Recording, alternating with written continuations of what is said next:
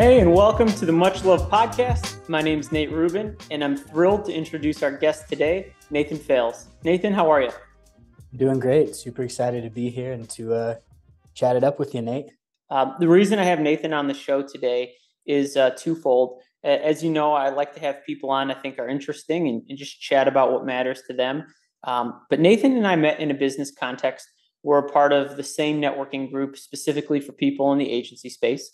And Nathan had a really good offering that I wanted to learn about for some of my clients. We got to know each other, and not only were we able to do business, but we started talking about some things personally that I felt that our stories clicked, and there were some things for me to learn about, Nathan, where I'm just super excited to have you as a guest today.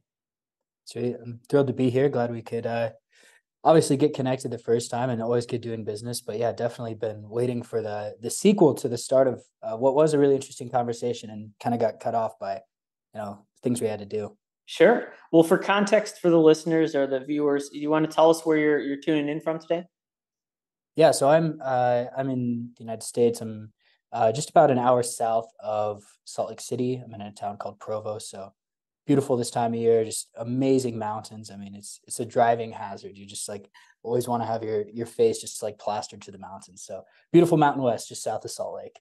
I love it. And yeah, you can kind of see in your background, it's a little blurred, but you can tell he's somewhere beautiful.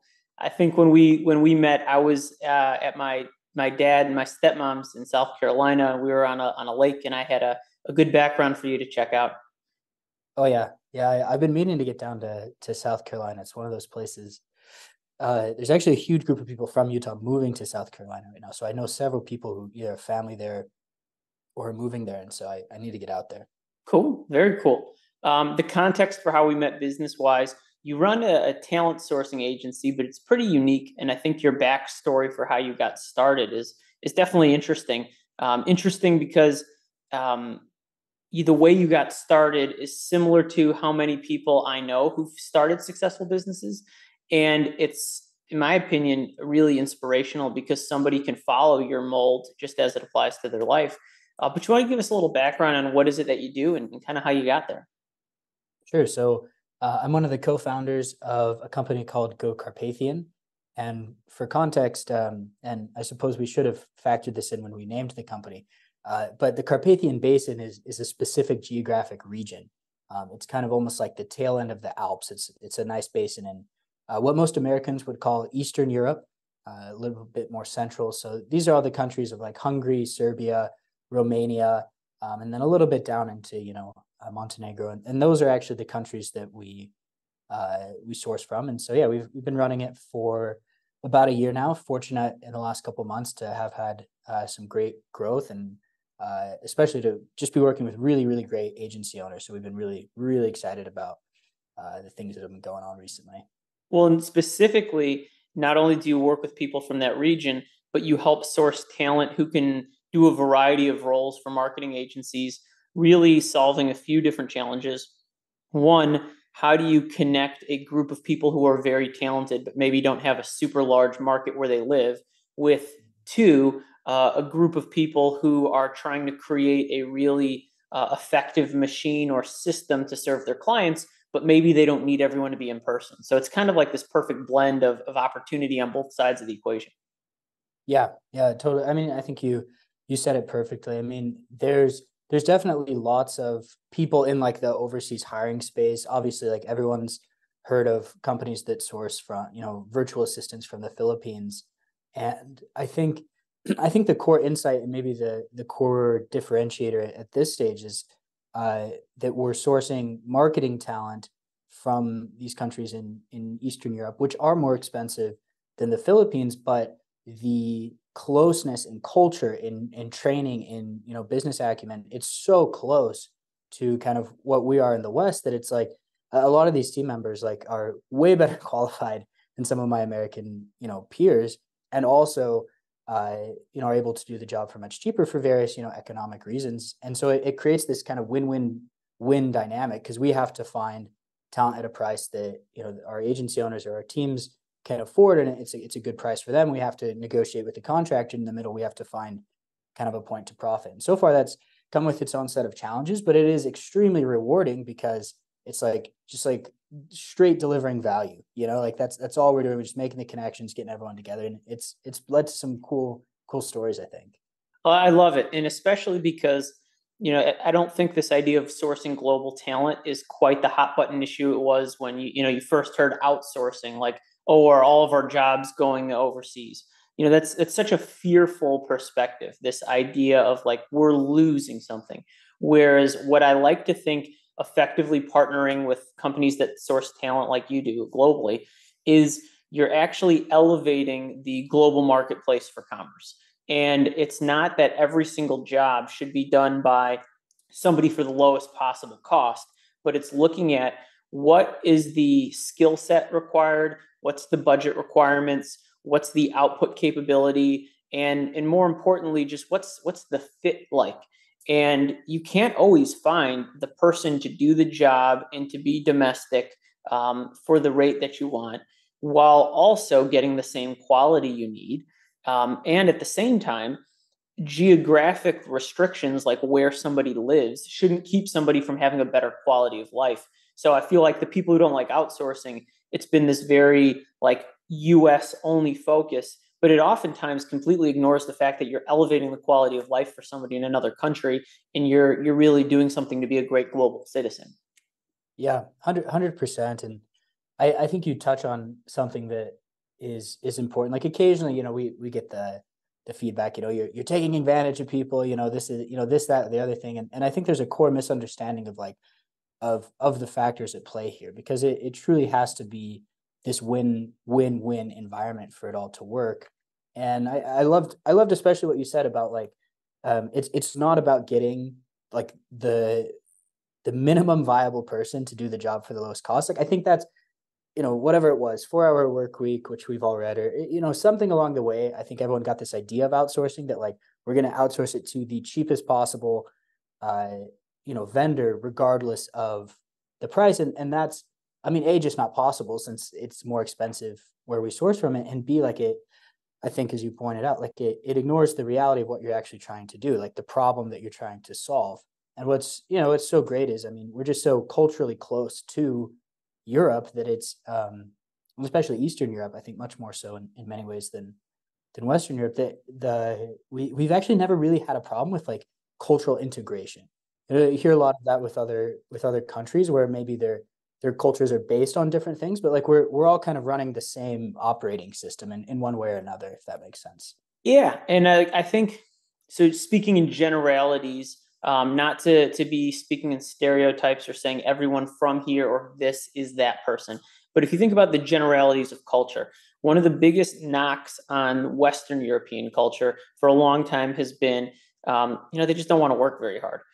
Some of like countries like France, they've led the way in the labor movement and a lot of standards of living there. Or people go to Italy and they're like, when do these people work? Like, it seems like everything is pasta Yeah, and cappuccino and espresso and nap time, um, which isn't accurate. But their culture just tends to be more about quality of life and enjoying their environment. Whereas you think about Central or Eastern Europe and some of what they've gone through in their struggles for independence in certain countries, their struggle for economic opportunity after being part of the largest scale of communism that ever existed. They just have a different level of hunger, which is the thesis of what America is about. Like, give me your tired, give me your poor, give me your huddled masses. America only works if we continue to have a next stage of people who are extremely motivated, extremely hungry, and passionate, who want to work. And we don't have the immigration rules that allow all of those people to be here. But if we can work with them while we're here and they're there, I think that's a win-win also.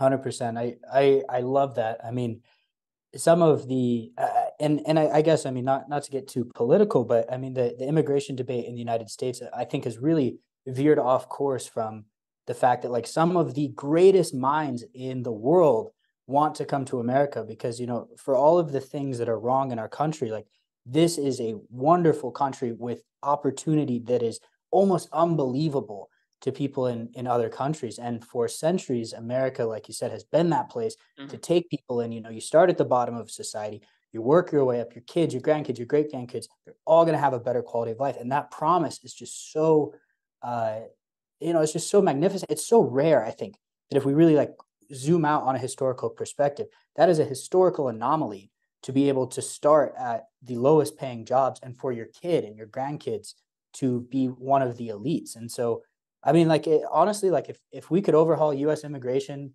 policy and get all of our wonderful, hardworking, talented Eastern Europeans and American go out of business, like I think I'd happily take that trade. Sure. But in the meantime, like you said, it's not possible for a number of reasons. One of which is, they would need sponsors. And if you haven't worked for American companies, that's going to be very difficult to get picked up by the right company with the resources to really go through that. So in some ways, like we retain talent for a very, very, very long time. But ultimately, like if they want to go to the States and work for the company in person, sure, like we'd love to have them. Well, and one thing that I think is unique, and not even just to your business model, but how certain regions are focusing on dominating in certain areas. Like historically, German engineering has been a thing where Germans, Japanese with their cars, eventually Korea became popular with like Hyundais and Kias. Right. But this idea of having like a certain specialty that globally you become known for. One of the things that's interesting about like another country I have a lot of reference for, Israel.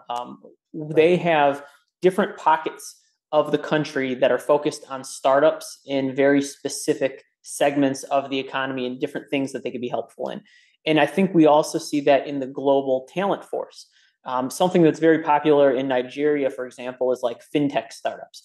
There's a lot of really interesting approaches to fintech that you see coming out of Africa because the way that they're solving for the problems that they see are totally different than some of the fintech solutions you see maybe here in Silicon Valley. And some of the most prolific investors are getting in on the early stages in global opportunity throughout Africa. So one of the things I'm just thrilled that you've specialized in a region and then you've specialized in a niche of we're going to help agencies staff. So I just think you kind of hit it on the head with building your business.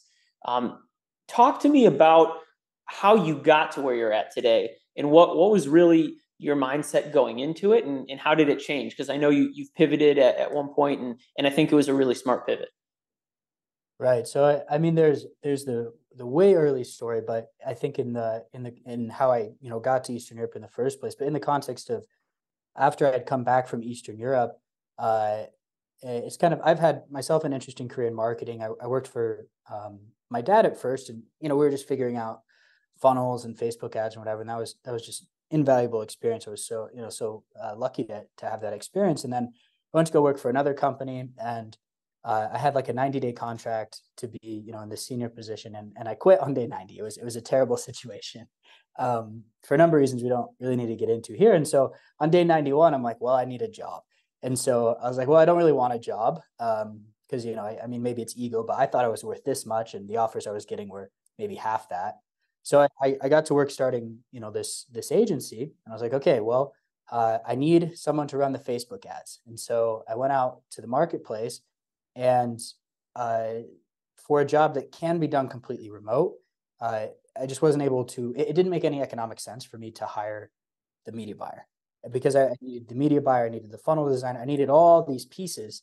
And by the time you add them all up on a U.S. payroll, it's like $500,000 a year, $1 million a year in payroll, and it's like, wow, that's a hell of a startup cost when you're trying to win the cash flow business. So I had a friend from Serbia actually that I met on a trip to Hungary, and just basically on a whim, I like reached out. I was like, hey, you don't happen to know anyone who like wants to learn marketing, because I can teach this stuff. And turns out her sister had just graduated with a master's degree in marketing, was looking for a job. The price was right, and that was hire number one. So then I went to my buddy, a lifelong friend, Tim, and I was like, hey man, I think we might have something here. We could get these. Originally it was going to be VAs. So like we'll source these VAs and compete just as a service business. And so we ran that maybe for the first 3 months of the business. But there were really two problems, and we still source VAs. It's definitely not our main role, but the two main problems were Serbia is more expensive than the Philippines, and so our cost to deliver the service by the time we actually like got recouped our investment, like it just wasn't economically feasible to pay the people like what was a good wage in Serbia. We try to pay double, what their other offers are, and so we're kind of hitting our heads against the wall, and I think at that point we started getting more inquiries. Well, can we get people who do this and people who do this? And we started looking. There was a lot of kind of false starts here, and then we eventually figured out that we can, especially if we specialize with agencies, they always need people, and they always need kind of this not quite junior but not quite senior talent, and they can never find it because people in the United States don't want those jobs. And I'm speaking in large generalities here, but for people in the States, those are stepping stones to their own agency or VP or whatever. So the retention is terrible for these agencies, and most agencies are so flat. There's really just not a lot of career advancement. And so, and this is kind of getting long, but eventually the pivot became, okay, let's refocus all of our outreach and all of our marketing to just agencies, and let's capitalize on skilled roles. Mm-hmm.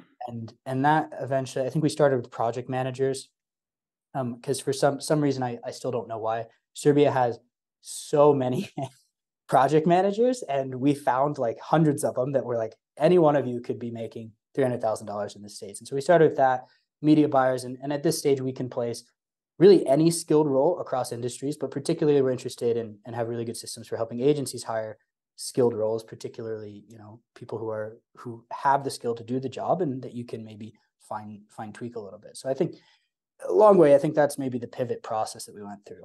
I love it. I think for a few things that shows me as somebody who built a business that was successful and sold it, and I listen for characteristics. One of the characteristics I heard was you tried your hand at being an employee and you just didn't fit into the marketplace. There was a dislocation of price to talent, and it's because they needed you to do a very specific thing when you have the ability to do a lot of things. And that's usually a sign that somebody should be running their own business.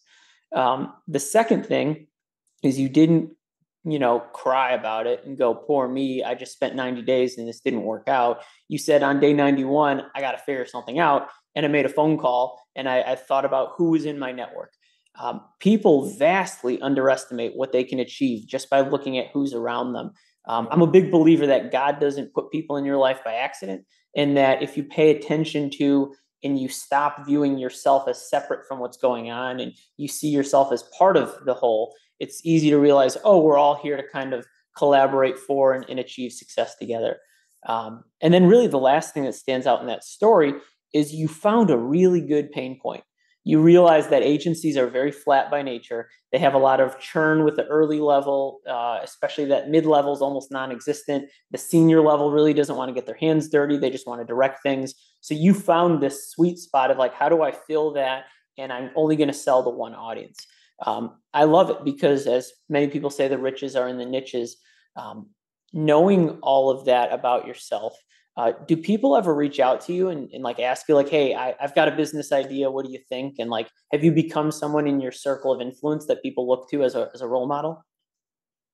I don't know. I don't know about role model. Like occasionally, I'm in a group at the local university here at BYU, and of just different entrepreneurs, and I think sometimes I've been able to provide outlook on like offering, and particularly ways to go to market for people who have, for really these dirtbag bootstrapped entrepreneurs, which is what I was. Like you have like your marketing budget is zero. Yeah. Like how do you or maybe like $500, and so I think with some of the guys I'm thinking of, like we've had really good conversations around where does their skill set map to maybe a gap in the marketplace, and how can they what skills or what's the pathway for them to get to know the right people to then add value and then eventually convert them. Because of all the things we tried, and we tried everything, I think that was the best thing we did. And it is a particular like kind of skill, like which communities to join, who to talk to, what is adding value equate to, like there's so many sub skills in there. And I think maybe in that way I've been able to be helpful. I hope so, at least. Yeah. Well, I mean, I know you've been helpful for me. You've been helpful for one of my clients. We're actually in the selection and onboarding process with one of your candidates. So it's super exciting. But I think at a higher level, there's also a greater trend in the marketplace that I'm seeing with agencies in general, where it's agencies either have to get very, very specific on what they're going to do well. They have to get very specific on who their client is, or they have to kind of dissolve and go be kind of like a high skilled, I'm just going to go do this one thing on my own. In running my agency, one of the biggest challenges I saw is just the dislocation between what small businesses thought they should be paying versus what the effects of their budget was going to lead to, just because of how competitive the space has gotten digitally.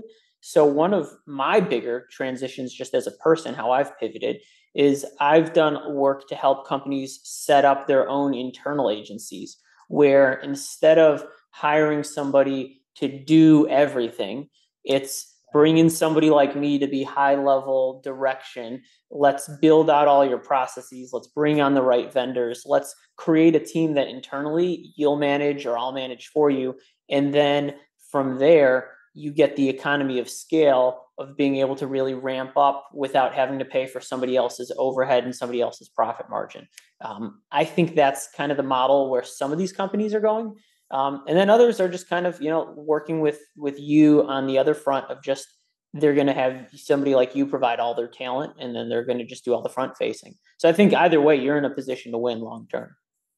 Yeah, I mean, we definitely hope so. And it's funny. We're kind of on the same wavelength because, and we haven't talked a ton since we last talked in between, but I've been on that same wavelength as I'm like analyzing that. So it's reassuring actually that you just said that, because that was how I was looking at the situation. I was like, because a lot of what we do, especially in the sales call, I mean, you've been on one of our sales calls, but it's not really that salesy, like we No. ask a lot of questions. What we're really trying to do is figure out like, is this the right place for them to go? Like, is this someone we want to work with? Because we have two obligations here, obviously to our client, but then we want to make sure the people we hire are in good hands. And obviously with you guys and your clients, that was a great fit. But yeah, I love in particular that model of like these internal agencies where we bring on someone to do the heavy lifting, who has the experience, who's seen everything, and can then orchestrate the pieces. Hey, I need this role player. I need this role player. And that, I think, I have this belief too, and I know everyone on Twitter, whatever, disagrees with this, but I think A plus talent, like A level talent, is completely overrated. Like, and maybe that's just because I read the E Myth at like 13. Like my dad gave it to me and said he literally sent me to McDonald's. He's like, go work at McDonald's and read this book for your son. That's your summer. That was my dad. It was super helpful. And it's like, if your business has to have 10 people, each as an expert, you're overpaying for that job to get done. Whereas Nate, obviously, you've got your fees, and maybe that will look expensive compared to one person.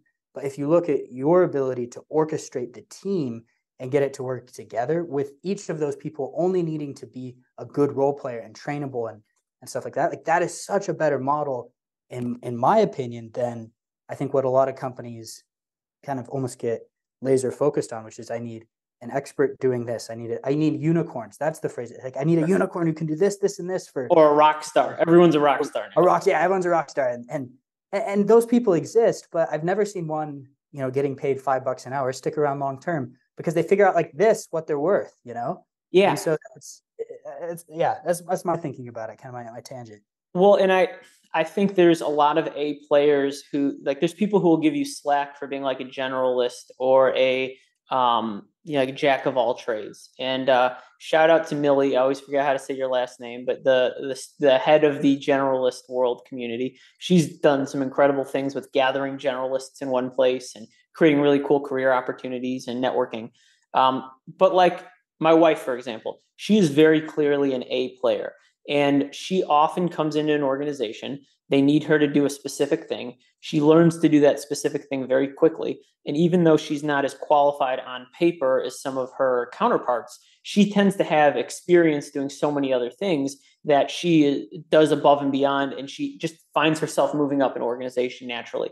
And what I find is that I believe A talent has to do more with mindset, work ethic, adaptability, all the intangibles that say, I know how to analyze what I've done over here and I could bring it over here. And I might not be on paper as skilled over here as some of these other people, but I can coalesce all my experience and be a much more effective, adaptable person. And that's what I look for in talent that I would consider top talent, not necessarily they have all of the credentials to just be, a ninja or a rock star at one thing. Yeah. You know what I mean? Right.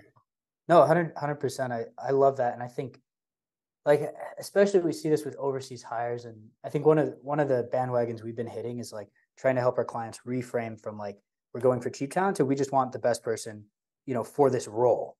Um, but where that ties in is like, um, when people are looking they're looking for, I think, arbitrage, which is, obviously fair. And that's a part of what we do. But the best arbitrage is across, languages, cultures, countries, or whatever, is you find someone who's hungry and you give them training and you throw stuff at them and you give them tough challenges to overcome. And they grow into someone who is now not only like exceptionally well, trained, because they will in some sense train themselves, but also like they're on fire because now they have to prove themselves. They're in the organization. That across anything, I think, is uh, is the arbitrage. And it's part of why I tell a lot of people who are like, hey, we need this person, this person, this person, this person. Like, okay, we can get you that person. But if truly what you're telling me is true, that culture and mindset is most important, you're better off with this college kid that I know who's trying to break into the industry, who's hungry and like wants to work and will like literally do anything for you. Take him on for 6 months, like give him as much training as you can, and just like watch him take off. That is like that. Those are my favorite roles to play personally, actually. It's funny. It's a lot more what my personal lived experience was like. When I told you I had dropped out of college, I wanted to originally went to school for engineering and business. I thought I would just work my way up through management at some engineering firm, but I couldn't stand the coursework, and I probably would have blown my brains out if that was my life. Like, no offense to anyone who loves it, it's just not for me. Yeah, Um, but what I happened is I dropped out of school, and nobody cared about how good I did in high school. I started at the bottom doing retail and restaurant work, and I was hungry. And so when I went back to school, I went to community college. I eventually got an internship with a PR firm, and it was unpaid for 6 months. Like, I did not make money there, but I learned a ton. I saw somebody who built something out of nothing, and I learned also about industries.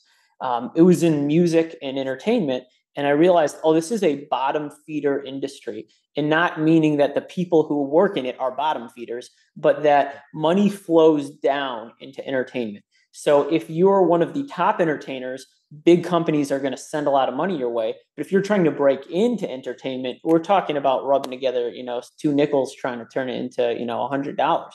And that's a hard industry to be in. So when I pivoted out of that to starting my own agency, I created an internship program, and I brought on somebody I knew was hungry, my sister. She was working somewhere where she was underutilized, and she did this 6 month intern to hire and did the same thing with my mom. And then I did the same thing with other college kids, and I created opportunities for people, and I probably underpaid them, but I overtrained them.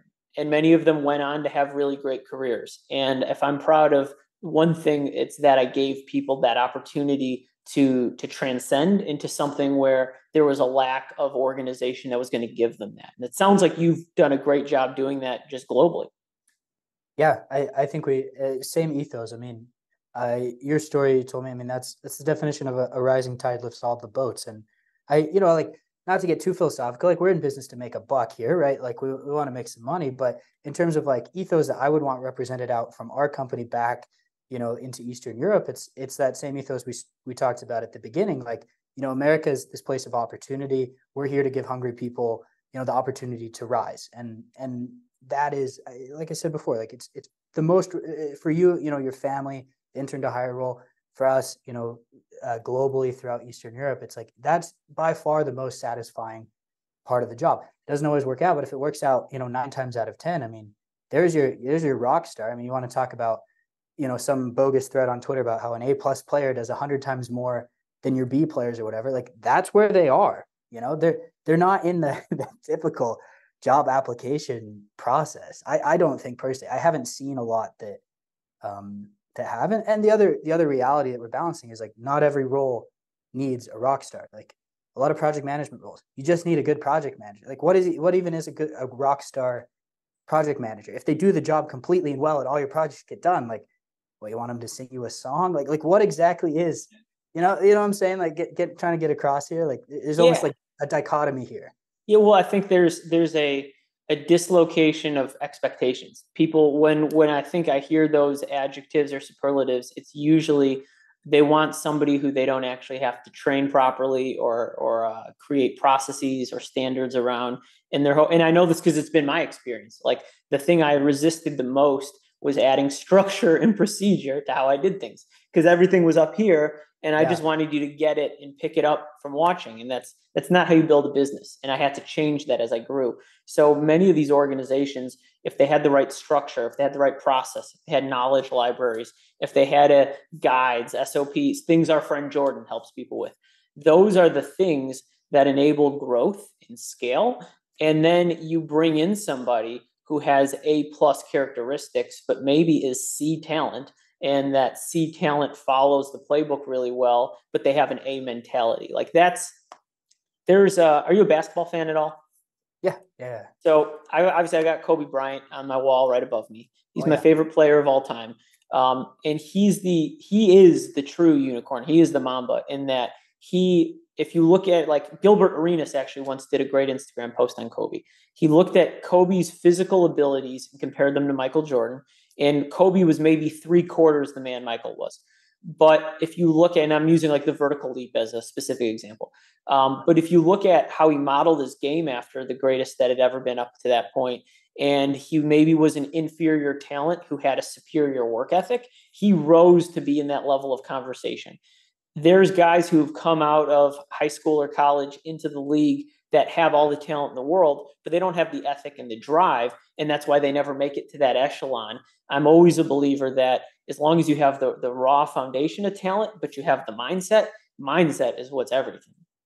100%. Yeah, I love that. I love that example. I mean, like, yeah, like for some more technical roles, maybe maybe they just have to have ABC, right? Maybe design, for instance, right? Like I'm about as hungry as you can be. You put me in a design role, like I will try my best, but there's no natural talent here.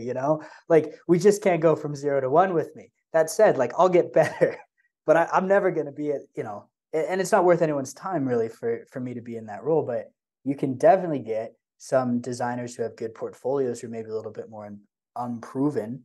Like find the ones that are demonstrating great work ethic. And I liked what you said. I think and you would know better than I think 99% of agency owners, because you've gone through that whole process of starting, growing, building, selling. And I think almost because as entrepreneurs we resist structure, we resist protocols, we resist that.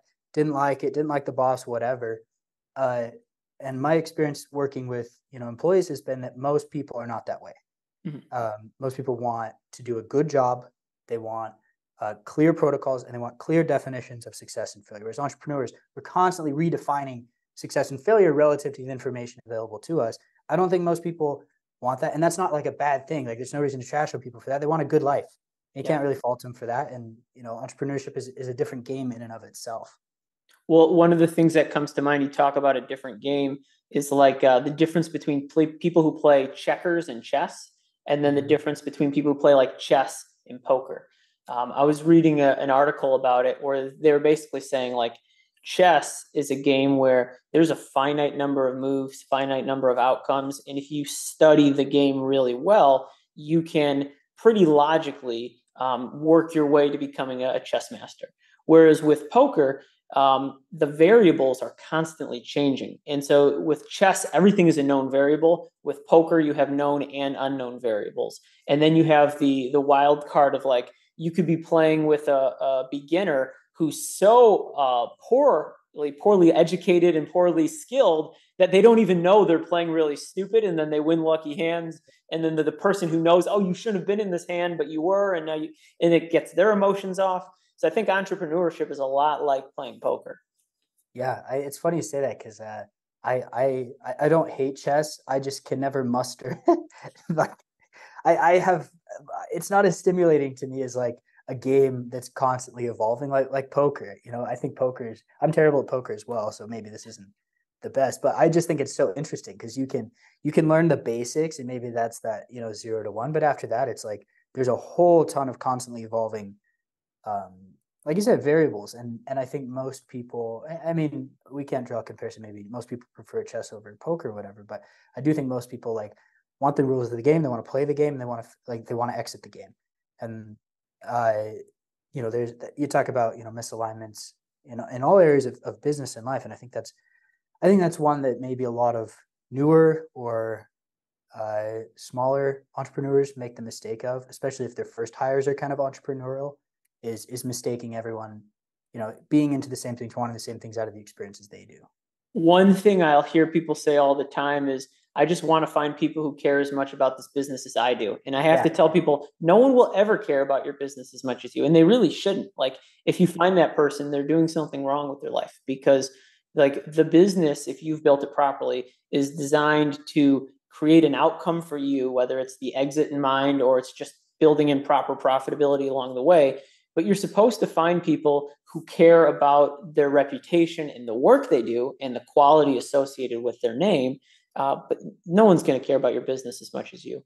The other thing I think a lot of business owners don't realize is no business is ever going to love them back. So it's this thing to know about, like, how much do I give of myself to the business? You mentioned like people want to play games where they can walk away. As a business owner, I've spent so many nights where I just couldn't sleep because there was something I couldn't disconnect from. And that was ultimately the thing that eventually got me to prepare to sell my business and move on, is that the juice just wasn't worth the squeeze anymore. There was this place where I said, hey, this isn't where I want to scale forever. This isn't the thing that I'm married to anymore. And I want some space in my life to just be able to kind of disconnect and turn the game off. I was in a rough space in personal life, and my parents had just gotten divorced, and there's just a lot of things up in the air. And I realized I'd given so many of my years to this business, but I was sorely lacking in my personal life. And I made a commitment to change and to balance, and I ended up reconnecting with a woman I went to school with, who has since become my wife. I've built a ton of balance, and a big part of my practice now is helping business owners create the life that they set out for when they built their business, getting in alignment with their dreams and values. For you as a young guy, what's creating balance been like for you, and what are some of the things that are meaningful to you outside of work? yeah. I mean, first off, I mean, you have the receipts to prove it, so you're well qualified, I think, to help other people through that process. Um, for me personally, I mean, it was really bad in the beginning.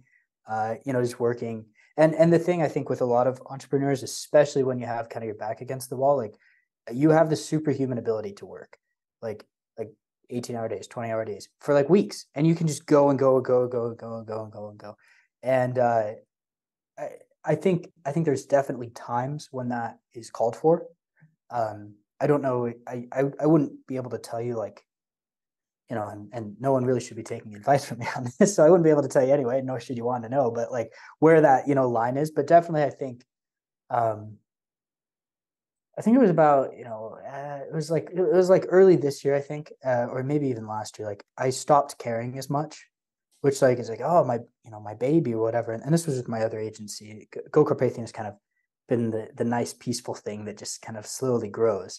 But the agency itself with the Facebook ads and crowded niche, was very stressful. We had all kinds of things. We had a huge we signed this deal with this huge company, and they refused to pay us, and then they're still using our work, and then we overhired, then we underhired, and like all these learning curves that we were going through, and eventually I just kind of stepped back and I was like, no, like they'll be fine, set better boundaries with clients, fired clients, and I think we got. I personally, I think, got a lot better at caring less about the outcome because it wasn't that important in the grand scheme of things. Like the client is not going to remember that we didn't answer their question within 3 hours, right? Like we're going to do good work. We're going to do what we say we're going to do, and everyone's going to be fine because we're not a big, we weren't a big agency.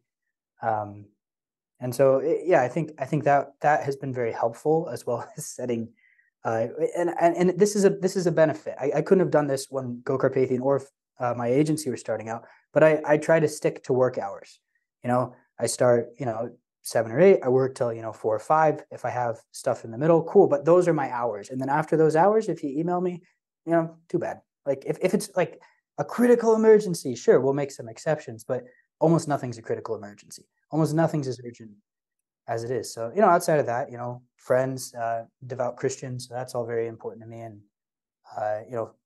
gym rat as well. So I think those things are outside of work, what I'm into at the moment. Awesome. I know. So you said something. You said devout Christians. I know you mentioned being in this entrepreneurship group at BYU. You had told me a little bit of your story about how you had even gotten to Hungary in the first place. But this was one of the things I wanted to kind of jam on. I'd love to learn more about the role faith has played in your life, both through the sense of the direct role it's played, but also the indirect, like the things that it's led to.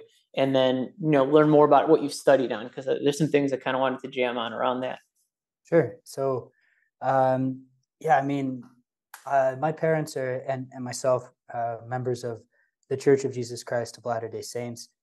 99% of people will know us by the marketing campaign we ran in the early 2000s, which was the Mormons. And so if you hear Mormons or Latter-day Saints, that's all the same thing. We're a sect of non-Trinitarian Christians, which causes us, if you know anything about the Christian world, all kinds of lovely, pointless, sometimes debates. I don't know much about what does that term even mean? Sure.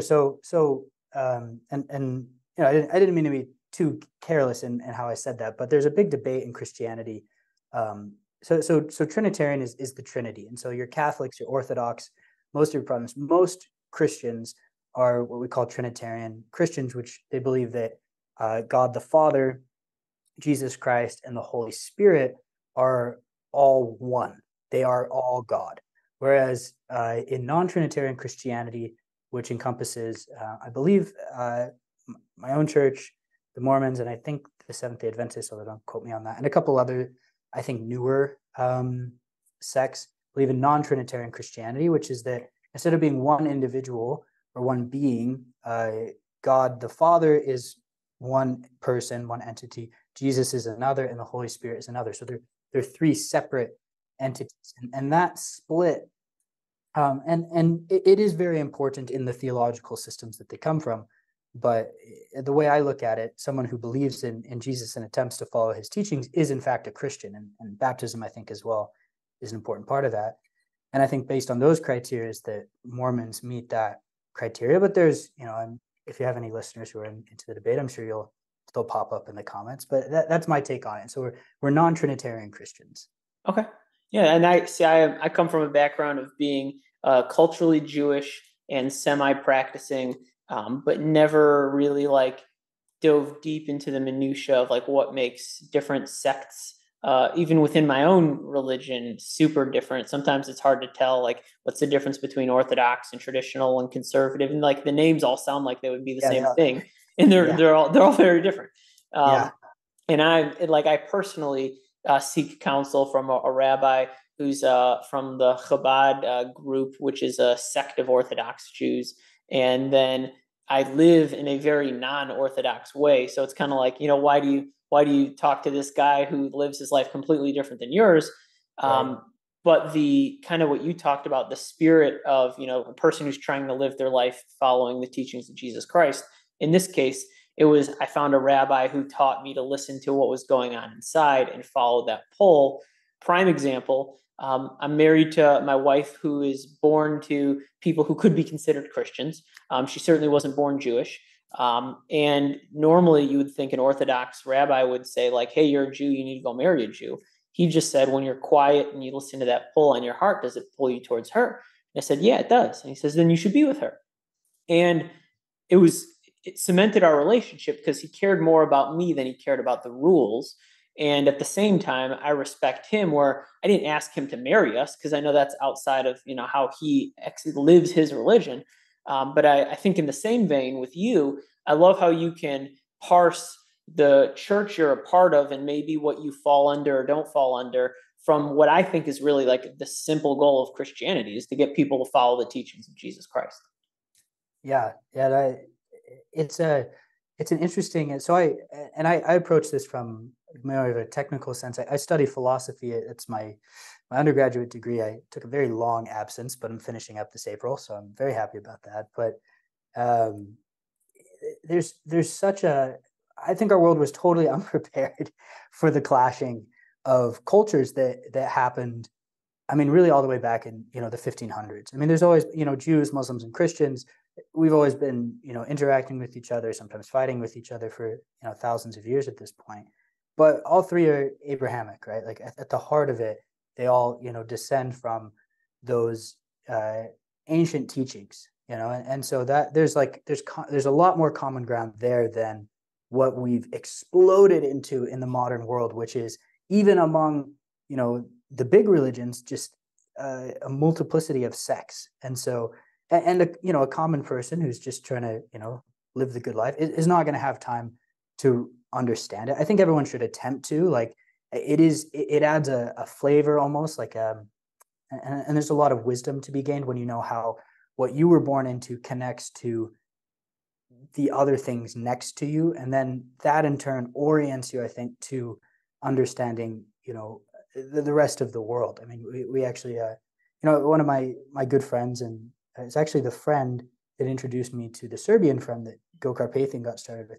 She's, she's an Orthodox Jew. I guess technically she's not really supposed to be talking to us and our friends, right? But I've learned personally so much about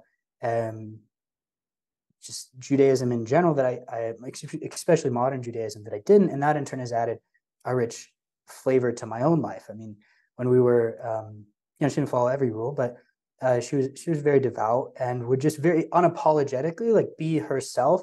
And like, she had these rules that she was going to hold herself to, and she believed that those were right, and she's going to do it. And she's not really going to apologize to me for doing that. And I found personally, in Christians in the West, I mean, I guess we're still repenting of past wrongs, but sometimes it's it's almost so uncool to just like authentically be a Christian that I think I think that's repulsive to people. Like, I think people respect people who are authentically themselves, and if you're authentically Jewish, go do that. If you're authentically, Christian, go do that, and that is much more respectable to me than someone's like, I'm so sorry that, this, that, or the other thing. And if you catch my drift here. Yeah, absolutely. And so a lot of how I've approached religion has been from the understanding of what can I take from the teaching and integrate into my life? Does it fit? And if not, like, I'll just kind of leave it. And so sometimes that's led to non-denominational spiritual texts. I'm reading this text right now called Letting Go. And one of the things it talks about is different energetic levels associated with different mindsets. And in the level associated with pride, it talks about how people who are out in the world acting a certain way because it's what they believe to be right, as opposed to what works for them, they're never going to reach the level of enlightenment and peace and love that is available to them through their belief set, because they're only doing it through this fixed lens of being right. And it makes everybody else wrong, and it creates this clash and this conflict. Whereas the person who goes, this is what I do because it's what I'm connected to, and it's what brings me joy and love and fulfillment, like, you can't argue with them, because they're not saying this is what you need to do, or it's from a lot what I think is like just a much purer place. And it's why I really enjoy talking to people who come from a different background than myself. I actually find I have a lot more in common with how I think and feel with parts of Hinduism and Buddhism than I do with a lot of parts of Judaism. One of my best friends who's super Jewish is like what I would say super Jewish. Some people would look at me as super Jewish in comparison. But he says, yeah, like, to be a really effective Jew is almost like to be a lawyer, no jokes intended there, but like, Judaism is a book of laws. And if you've really studied the laws, you're a lawyer of a religion. And I'm just not that way in my life. I don't want to study rules. I don't want to read commentary on why the rules were created and other people's interpretations of the rules. So it's not something I practice, yet I'm super passionate about there being a place in the world for Jews and for people who want to follow that path, because I believe everyone should have a path forward as long as you're not harming others. Yeah, yeah, I think that's I I think that's a good way to go about it. I mean, I think so often with like that mindset of right, like there's again everything I think is in dichotomy. It's almost like I mean Taoism has a great spin on this. There's always the yin and the yang, and the opposites that are true here is like uh I think I should articulate this like for instance, there are things that we're going to disagree on spiritually, religiously, whatever. It is so much easier to have an authentic, meaningful conversation if neither of us is afraid to say, you know, maybe not, I think you're wrong, but I disagree with you. Like that is so much a better place than each of us trying to have this conversation while trying to say the thing that the other person may disagree with in the way that is, for them least likely to flag as disagreeable. Sure, to be But at the same palatable instead of being, just authentic. Right, right, and that I don't know exactly on a global scale how we do it, but I've definitely been in groups with people with strong opinions about spirituality or non-spirituality, and I think ultimately it just came down to just like this respect. Like I have respect for you outside of our disagreements here. You can have space to go live your life within certain societal bound posts. I have space to go live my life. I'm not going to force you to try to come over and do my thing. You're not going to force me to do whatever. And in turn, like, sure, there's maybe a tension, but it's really just like a bridge between the two of us. Right. I believe, the one thing and the other thing, and you believe the other thing. I think that's one very important element. And the other is like, obviously, like I said, I'm a devout Christian. Like but even in Christianity, there's this idea, like, if you're following the rule just to follow the rule and you haven't like found that love for Jesus that maybe not compels you, but pulls you in towards that rule, you're not really living the rule, like if it's not coming from an authentic expression of like, Jesus is my friend. That's why I'm doing what he's telling me is the right path. That's a totally different, paradigm than like, I must do the rules because these rules are right and you are wrong. Even if I still disagree with, other things, it's like, I feel like that starting point, that logos almost is it makes all the difference. Yeah. Well, and I think like one of the perfect examples is like, do you view God as a punishing God or as a loving God? Do you view God as being there because God made you in his image and cares about you and loves you versus like, are you kind of like a bastard to God? And like, you're just trying not to step on glass and cause problems for God. And like, I think that has more to say about how a person views the existence of the world and just the nature of life than it does about what's right or wrong. Like, to me, what has worked for me has been finding ways of being in the world where I'm feeling more love and I'm giving more love. And what I feel in this connection to God of my understanding, or do the actions I take, do they bring me closer to God? Do I draw myself more near to God, or am I farther from God? Am I asking God to direct my thinking and run the show? And is God my architect and am I the builder? Like, what's the relationship like? And I've long since stopped trying to explain God to anybody because, I just know what I feel. But it turns into this way of life that becomes naturally attractive. And I just feel pulled into the stream, kind of like, Jesus being a friend to you. That I think is the people who I see having a life that I want tend to have that sort of relationship with God, where it's not do these things or God will punish you. Does that make sense? Yeah, like there's a pulling. You're almost like drawn to something for a higher cause than simple punishment. I mean, like I think God will do what he says he does, and some of that is punishment, and sure, and sometimes I personally like maybe not to motivate myself, but in my own life, as I just think about my relationship with bad habits or whatever, it's like I do need negative consequences, or I will never change. Like no matter how much I want to go to the gym, like if I did not get fat, if I didn't go to the gym, I would go to the gym less, like the endorphins, whatever. Like, it's like, no, I don't want to be, I have maybe a standard and maybe that doesn't fit with everyone's conception of love, but at least the way I see love and maybe received it from my parents have gotten is like it's so much more holistic than like I will never say mean thing to you. I That's like love the conception of love thing you just said, because like to me, one of my conceptions of love, my wife, she likes the 600-pound life show. And every oh now and yeah then she'll say, like, what would you do if this? And I'm like, babe, I would never let you get that big. And it's because I love you. And it's not that I don't love people that big, but there's very clearly some sort of unhealthiness. And if you watch the episodes, there's always a mental health issue, an emotional, somebody was molested. There's something going on inside where it's manifesting outward. So our joke is like, babe, I'd chain you to a radiator at 240. Like, and some people hear that and they go, but like, love has consequences, because love also there is the standard. For me, a lot of what it's like, how do I feel after I do this or behave this way or consume this content or speak a certain way, or how am I viewing someone? And like I never like I don't get into the abstraction of, is there a heaven, like afterlife, or hell afterlife, because it's just not really the same conceptually within my religion, or just kind of how I feel after I've observed a lot of religions and viewpoints. But I'm very much a believer that in what Jesus was saying in Sermon on the Mount was much more a metaphysical reality, and that hell exists here on earth. And there's many people living in hell while they walk and breathe. And at the same point, God's heaven is to be found here and now. And if you just simply let it in, you can experience it. And that, to me, has been my guiding force for, am I living in a hell or a heaven today?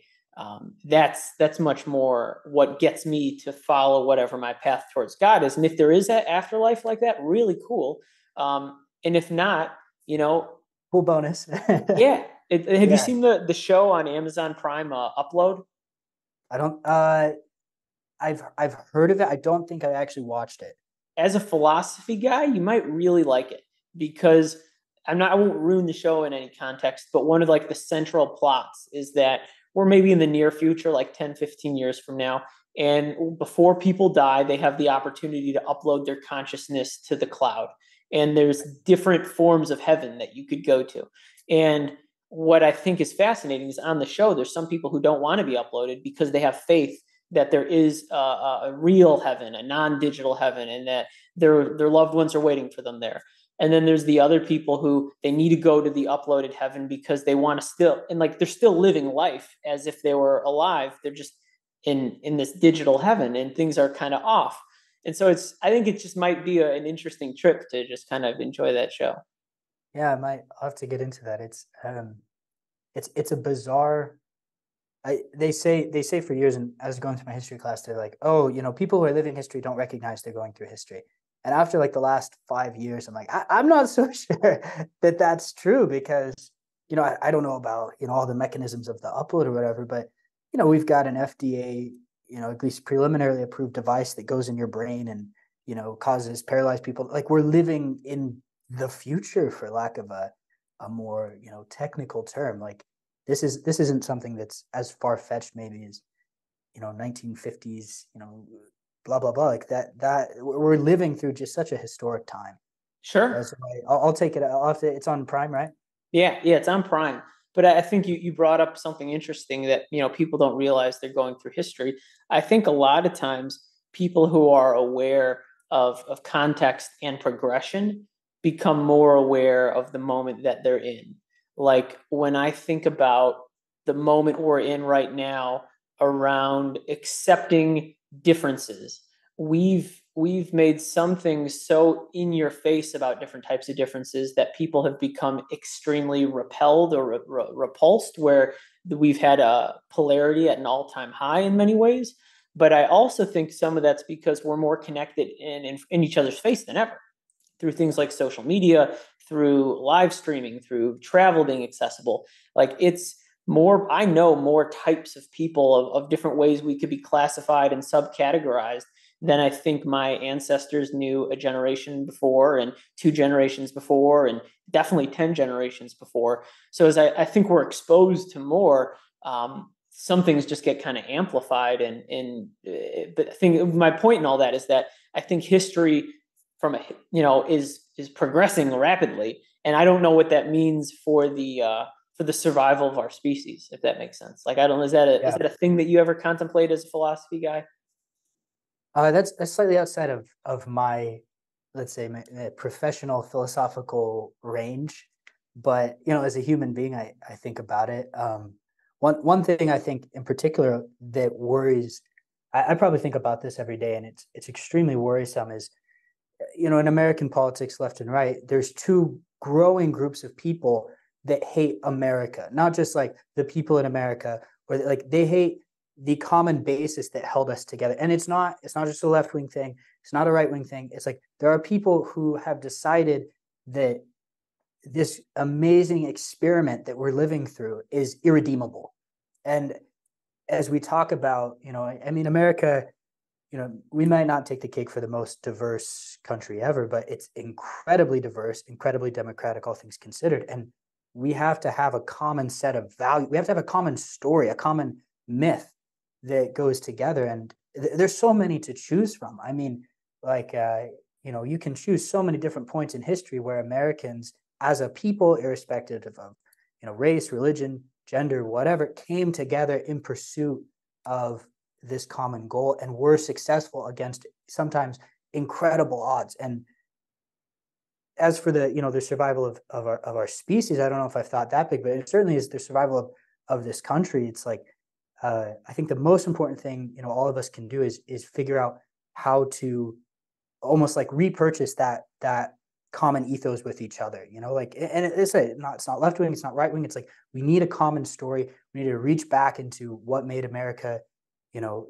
this place, how it was able to get better over time. What were those elements? And just I think really, I think as Americans we can make a common identity. I don't think it'll be easy, but I think that's the path forward. And I think America is the best place to start in terms of like, I mean, like we're not a true nation state.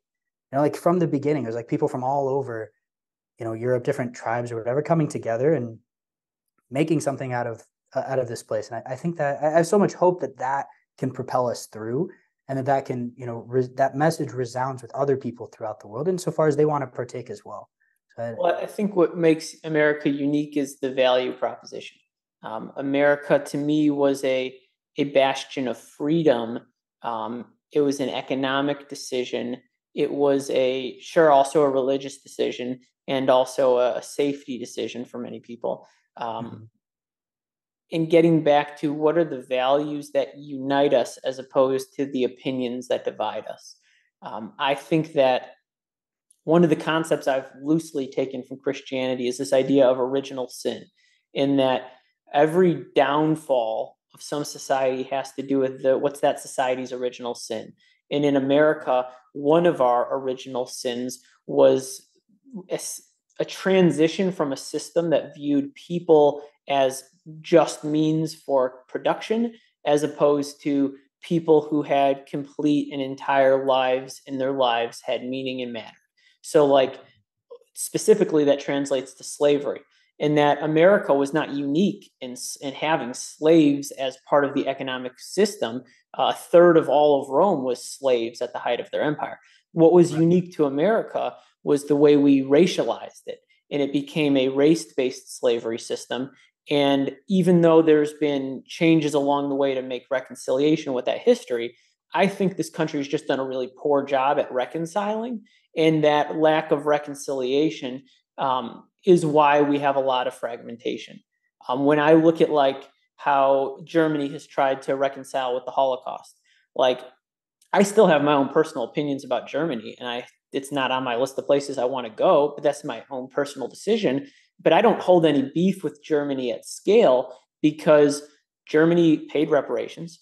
I had a German Holocaust lit teacher who came to America, and he was so contrite, like it was built into society, and you could tell like one of his ways of just shifting the narrative for his people was teaching that very Mm-hmm. subject, and it mattered to him. You could tell. And so I don't think that spirit has ever permeated certain sub pockets of our culture. There are still so many people who go like, you should get over slavery. That was 150 years ago. Yet they don't see how there's still so many systems shaped by it, that they're clinging, their pride around the thing that refuses them to acknowledge that sin and properly handle it, is what's led to the pride on the other side of so much. Hey, there's so many issues that, we're only going to focus on these issues. We can't find this common ground. And I think there's other original sins that have polarized people, that lack of united around, like, hey, we're going to move forward around this. How can we do it effectively? I just don't think it's been done at scale in this country. Yeah, I think that's true. And I don't have it's way above my pay grade what the solution is here. I will echo something I heard on a podcast, I think a couple of years ago, which is and I think a lot of that has to do with politics. Like we had the opportunity post Civil War. We had the opportunity post the big civil rights movement, of the 60s and 70s, to redefine to add something to the founding story of America. Because America, in broad strokes, has this wonderful founding story of we brought people from different religions and backgrounds together. And there was, let's say, that original sin of having, in order to form the nation, having to write in slavery into the Constitution. Like otherwise nation doesn't exist, right? That is like definitionally an original sin. By conception, it was birthed in this. And then there's stories, I think, and I think until we figure out that story, this is where I'm going with this, until we figure out what that story is going to be, I just don't think we'll see a lot of progress, because you see both sides of the aisle that hate America coming at especially this issue. And like one side, I mean, they're both doing the same thing. Ultimately, they want to pretend that their overreaction or underreaction are going to fix the problem. That either we can ignore it or we need to burn the whole thing down. And either, I mean, the same outcome either way. But I mean, there's so many good stories. I mean, you look at I'm going to get this wrong. I think it was the 42nd Brigade. It was an all-black brigade. There was a white. I don't even think it was a brigade now. The commander was white. I'm telling you in brushstrokes. I've totally forgotten the details. Several famous movies about it. I think Glory is one of the movies. Well, yeah, I think Glory. Yeah, Glory is one of. Glory is just a powerful film, and what is cool about that story is, right, like he's with his men, he's sleeping with his men, just like totally bucking, the racial attitudes even that were prevalent in the Union at the time. And after he's killed in battle, they like take him and rebury him with the whites, and his family throws a fit. Like don't disrespect him like that. Like put him back.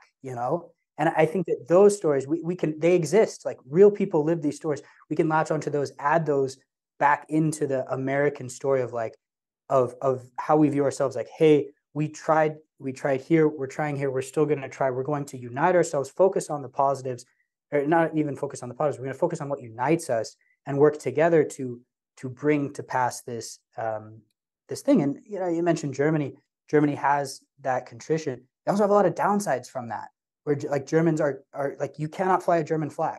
You can't, they like the price they paid for, and I don't want to be ranking atrocities here, but the price they're paying in some ways might be too much. That anything that was good will be eradicated. And I think it's, that's something to consider. I don't have the answers, but until we get that story, we get our act together, our story as a common people, like what is the path forward from this? I don't think any physical solution will take root. Well, and you also said a lot, us, our common story. And I think ultimately everybody's source anywhere, and this is a generalization, of dis-ease and dissatisfaction in the world is they're stuck in self, like little s self. Yeah. And they're busy seeing me and what I'm trying to do, but they don't see themselves as part of a bigger us. And in a spiritual sense, they believe that their existence is purely separate. Like one of the things that I loved about Hinduism from my rough education is this idea of this larger mind. Then the idea of also the interconnectedness. A lot of people think they're a polytheistic religion. No, they're a monotheistic religion, and that has poly expression. God is, the universe is. Like my core spiritual beliefs is that there's no separation between you and I. There's when I'm stuck in being Nate Rubin and I forget that I'm also God's consciousness manifest on earth, having a human experience that is to teach God something, and he's just using us to teach him his lessons. Like that's what one of I think the world is about. So when you look at America and you go, we have factions of people who think it's us versus them when they don't see us all as us. That's the thing that causes dis-ease. There's whenever you see a group of people who just were unfamiliar and they become familiar, whether it's through trauma or through common shared experience, they become us. It's like what the movies about the aliens are all about. Like Yeah, when the aliens come, we all get together. The heads of state come from, and they're like, "What are we gonna do about these aliens?" And right. as soon as the aliens leave, they're back to fighting with each other. Back to And that's bickering. that's Yeah. the same thing with America. It's like I just wish that more of our leaders existed to inspire us collectively, and it wasn't this marketing game to single out who's the target demo who's going to vote for me and how can I encourage them to be the most disgusting version of themselves so I get what I want. Like that's what I see is wrong with politics. It's like a really negative sum game marketing tool.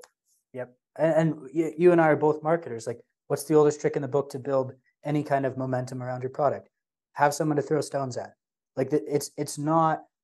It's almost silly how uh, like base it is. You know, like how we're unable to kind of appeal to our better selves, right? I think that's James Madison's words when he saw the Constitution. Uh, we hope that they're going to appeal to their better selves here, and that's yeah. I